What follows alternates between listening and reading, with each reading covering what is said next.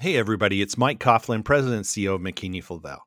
And before we get started on today's podcast, I want to wish everybody a happy and safe new year. I'd also like to leave you with 3 words that help remind you about what's important, how to navigate through challenges as we get into 2022, and ultimately live a balanced life.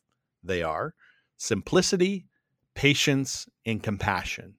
Simple in actions and thoughts, patience with both friends and enemies, and finally, compassion towards yourself. So as we move into 2022 and deal with all the challenges and opportunities, let's think of those 3 words.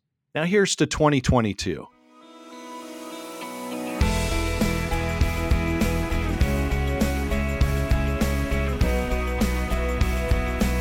McKinney Flavel's Hot Commodity Podcast Series. Empowering clients with commercial intelligence, supply chain expertise, and risk management solutions. Good afternoon, everybody. My name is Mike Coughlin, President and CEO of McKinney Flavel, and today is, our last podcast of the year. Today is December 30th, 2021, and 2021 is going away, and 2022 is coming to us very fast. I'm joined today by 2 awesome guests, Sean Bingham, our Director of Risk Management. Hello, Sean. Hello, Mike. And also Eric Thornton, Commodity Specialist of McKinney Flavel. Hello, Eric. Hello, Mike. Everybody. Hey, guys, I thought since, today's this week's our last podcast for the year. We've done our predictions already. There's a lot of people out on vacation this week. So those that are working, please listen, because the markets are going crazy, and it's not supposed to happen like this. It's supposed to be a quiet week, Eric. Yeah, what the heck? I know. Bowl games are canceled left and right. Sean finished that door that he screwed up earlier in the year. His wife's happy. I mean, what's going on with the world here? It's crazy. Well, geez, yeah. It's what the corn, I guess. People are going to come back from vacation here and holidays. They're going to see $6 corn. I mean, I know. Why? I mean, whoa. So, yeah, I have a quick couple thoughts. If I want to start first, which I guess I will. And then I'll toss it to Sean. But really, we've seen corn slowly creep upwards here, really for since early November. We saw a little bit of sell down there with Omicron and specs kind of jumping out of the market. But since then, really the main driver with corn to where it is currently at $6.12 a bushel, as well as soybeans currently at $13.68 per bushel, both pushing new highs since July and August this year. The main driver is the South American weather scenario, and we've talked at length for many months about returning to a La Nina and just keeping a really close eye on South America this year after they were decimated this current crop year by the exact same weather scenario in 21-22. So the good thing though is that again that the crops were planted earlier than last year and are off to a good start. But again, the overall weather in Brazil is kind of a tale of two halves, if you will, where the northern half is seeing plenty of rain overall, almost excessive in some areas, but the southern portion of Brazil, where there's still a significant amount of soybeans and corn planted, is definitely drier than average, and Argentina is quite dry. So that same trend of a dry southern Brazil and Argentina pattern is looking to stay with us here through at least the first part of January, and some of the longer range forecasts even show that intensifying later in January, February, when we start to see the safrinha crop or the second crop planted in Brazil. So all that's kind of building up what I'd say is a little weather risk premium. And, ultimately we have also seen some export demand pick up, especially the last 2 weeks for both U.S. soybeans and corn, seeing China now enter the market a little bit here recently for corn, not in a significant way, but certainly adding to that expected large demand we're projecting for 21-22. So what was once, thought that the USDA was overstated on exports for corn being, some 9 to 10% below last year, and soybeans some 30 to 34% below last year in early December, we've kind of quickly caught back up a little bit with a few above average weekly sales. So now we're actually catching back up, and still some time here left in the U.S. for picking up some additional business, and again, really trying to be in the wild card. But that's the main driver. Okay. Wheat really hasn't done too much from a price reaction standpoint.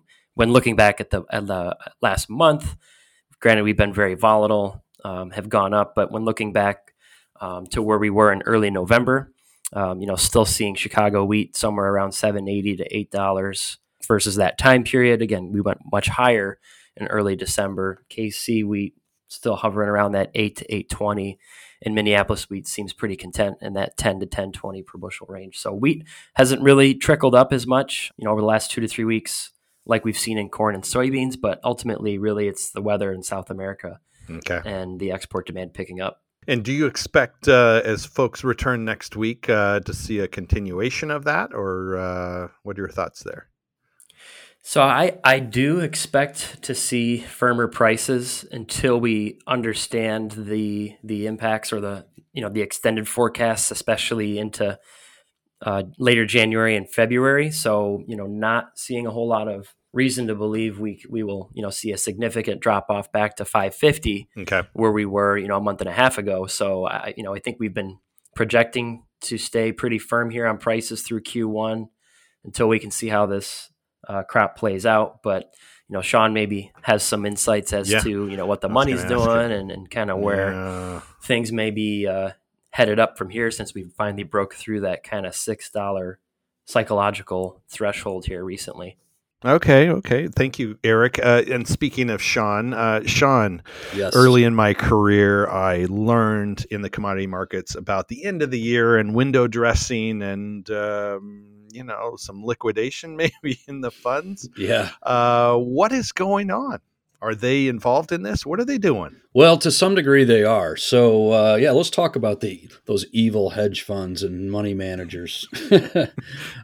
I didn't say they were evil, but some people out there. Yeah, most people think they are. They're always evil when the market's going up, but it's always the hedge funds that push the market higher, and it's just profit taking when the market goes lower, right? They don't ever sell, of course. Wrong. Okay. Yeah. Let's talk about it.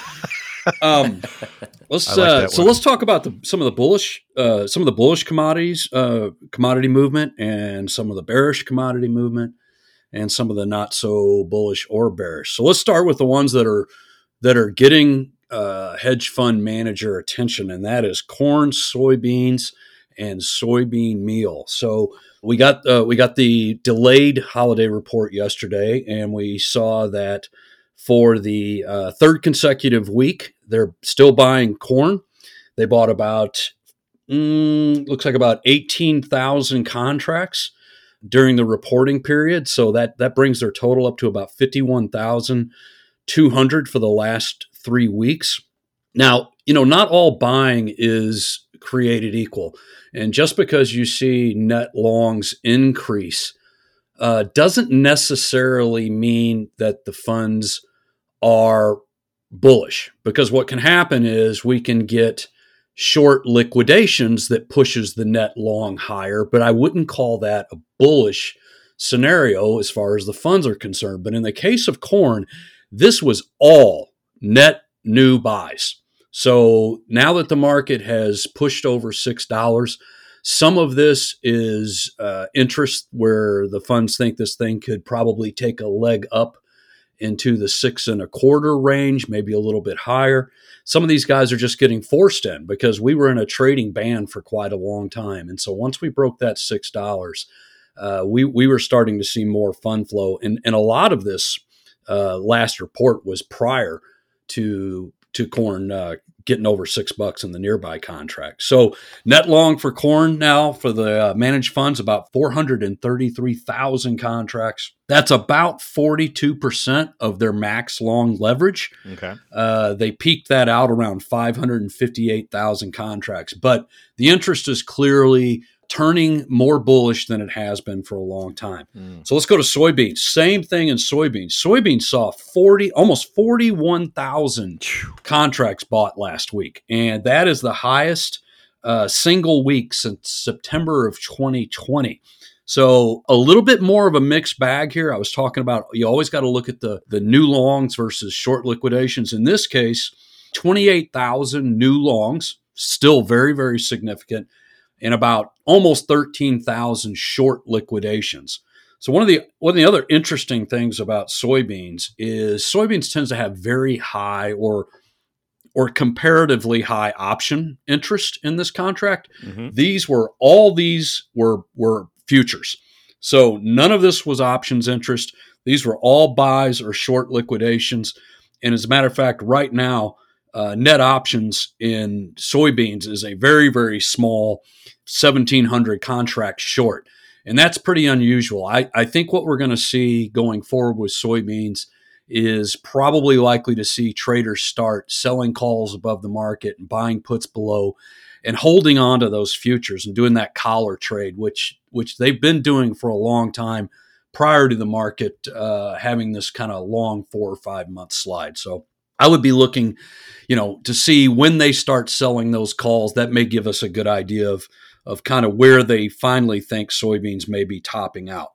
Soybean meal on a rocket ride. This is mainly just due to the fact soybean meal has been was beaten up for many, many months. And the last, I think as of this last report, we have the smallest net shorts now in soybean meal in a long time. And that's a pretty bullish look. So those are your markets that are getting a lot of managed money bullish attention. Let's talk about bearish attention. Soybean oil. Okay. Soybean oil was as we all know, on a rocket ride higher for a long time. But I track something I call the true net position for speculators. And what the true net position is the net position minus what we see in long-only index funds. So right now, soybean oil has about 26,500 net longs, but the amount of index longs in that is almost 32,000. So that actually makes these traders what I call true net short. And this is the second week in a row traders are actually what I call short soybean oil. So we saw about another 4,000 in net sales last week. Soybean oil has ground higher after bouncing off some lows here recently, and let's just go ahead and plug it. Eric, I think our model did a really nice job calling the recent low here. We had signals in soybean oil and caught the bottom on the December 15th and 16th of that move. So, And if anybody's interested in hearing about those signals, give us a call or give your McKinney-Flavell sales rep a call. We'd be happy to talk to you about that. Excellent. So that is the short scenario. So let's talk about wheat. And I think Eric summed it up really well. Wheat's kind of not really going anywhere. We saw very, very little speculator interest in wheat movements last week. Most of it was on the buy side for KC wheat, which seems to be leading this rally a little bit, with some small sell interest in the Chicago and the Minneapolis spring contract. But here again, we always want to look at what the mix of that buying is. And of the 3,400 contracts of longs or buys during the reporting week, 6,200 of those were actually short liquidations. So that is not painting what I would call a bullish picture like we're seeing in corn or soybeans. So of all those, I think for the most part, if you look at that true net picture again in the wheat complex, I would put it marginally bullish, not bearish, but marginally bullish. And for the most part, I would just call it about neutral. And here's the other thing, a lot of these contracts, including wheat, and soybean oil here recently, have all moved into what I would consider technical overbought condition. So probably due for some pullback. Okay. Don't think that's going to change the trend a lot in things like corn or soybeans or soybean meal. But, the markets have to cool off sometimes before they can move higher. And we're probably due for that before we get that next push higher. Excellent. Great recap, Sean. Great recap, Eric. Okay, we're going to do one final thing for the year on this podcast. So Eric and Sean, I'm going to ask you a question. You have to answer it very quickly, and then I'm going to move on to the next one. Okay? Deal. It's like a lightning round kind of thing? Yes, lightning round. Eric, Alabama or Cincinnati? Alabama. Sean, Georgia or Michigan? Georgia. Eric, Alabama or Georgia in the finals? Go Dogs. Okay. Sean, one last question. Penn State or Arkansas? Go Hogs. Oh. I actually don't disagree. Eric, since you went to Penn State. Yeah. Hey, you got to be unbiased in this industry, Mike.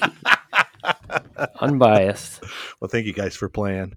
We're going to wrap this one up. Happy New Year to everybody. Have a safe and happy New Year. We look forward to working with all our clients in 22. And everybody out there, thank you for listening to the podcast. As I always like to say, live with an attitude of gratitude. Don't take any moment for granted. Be kind to each other. And until next year's podcast, Happy New Year, everybody. Take care. Happy New Year. Happy New Year. See you next year. Bye now.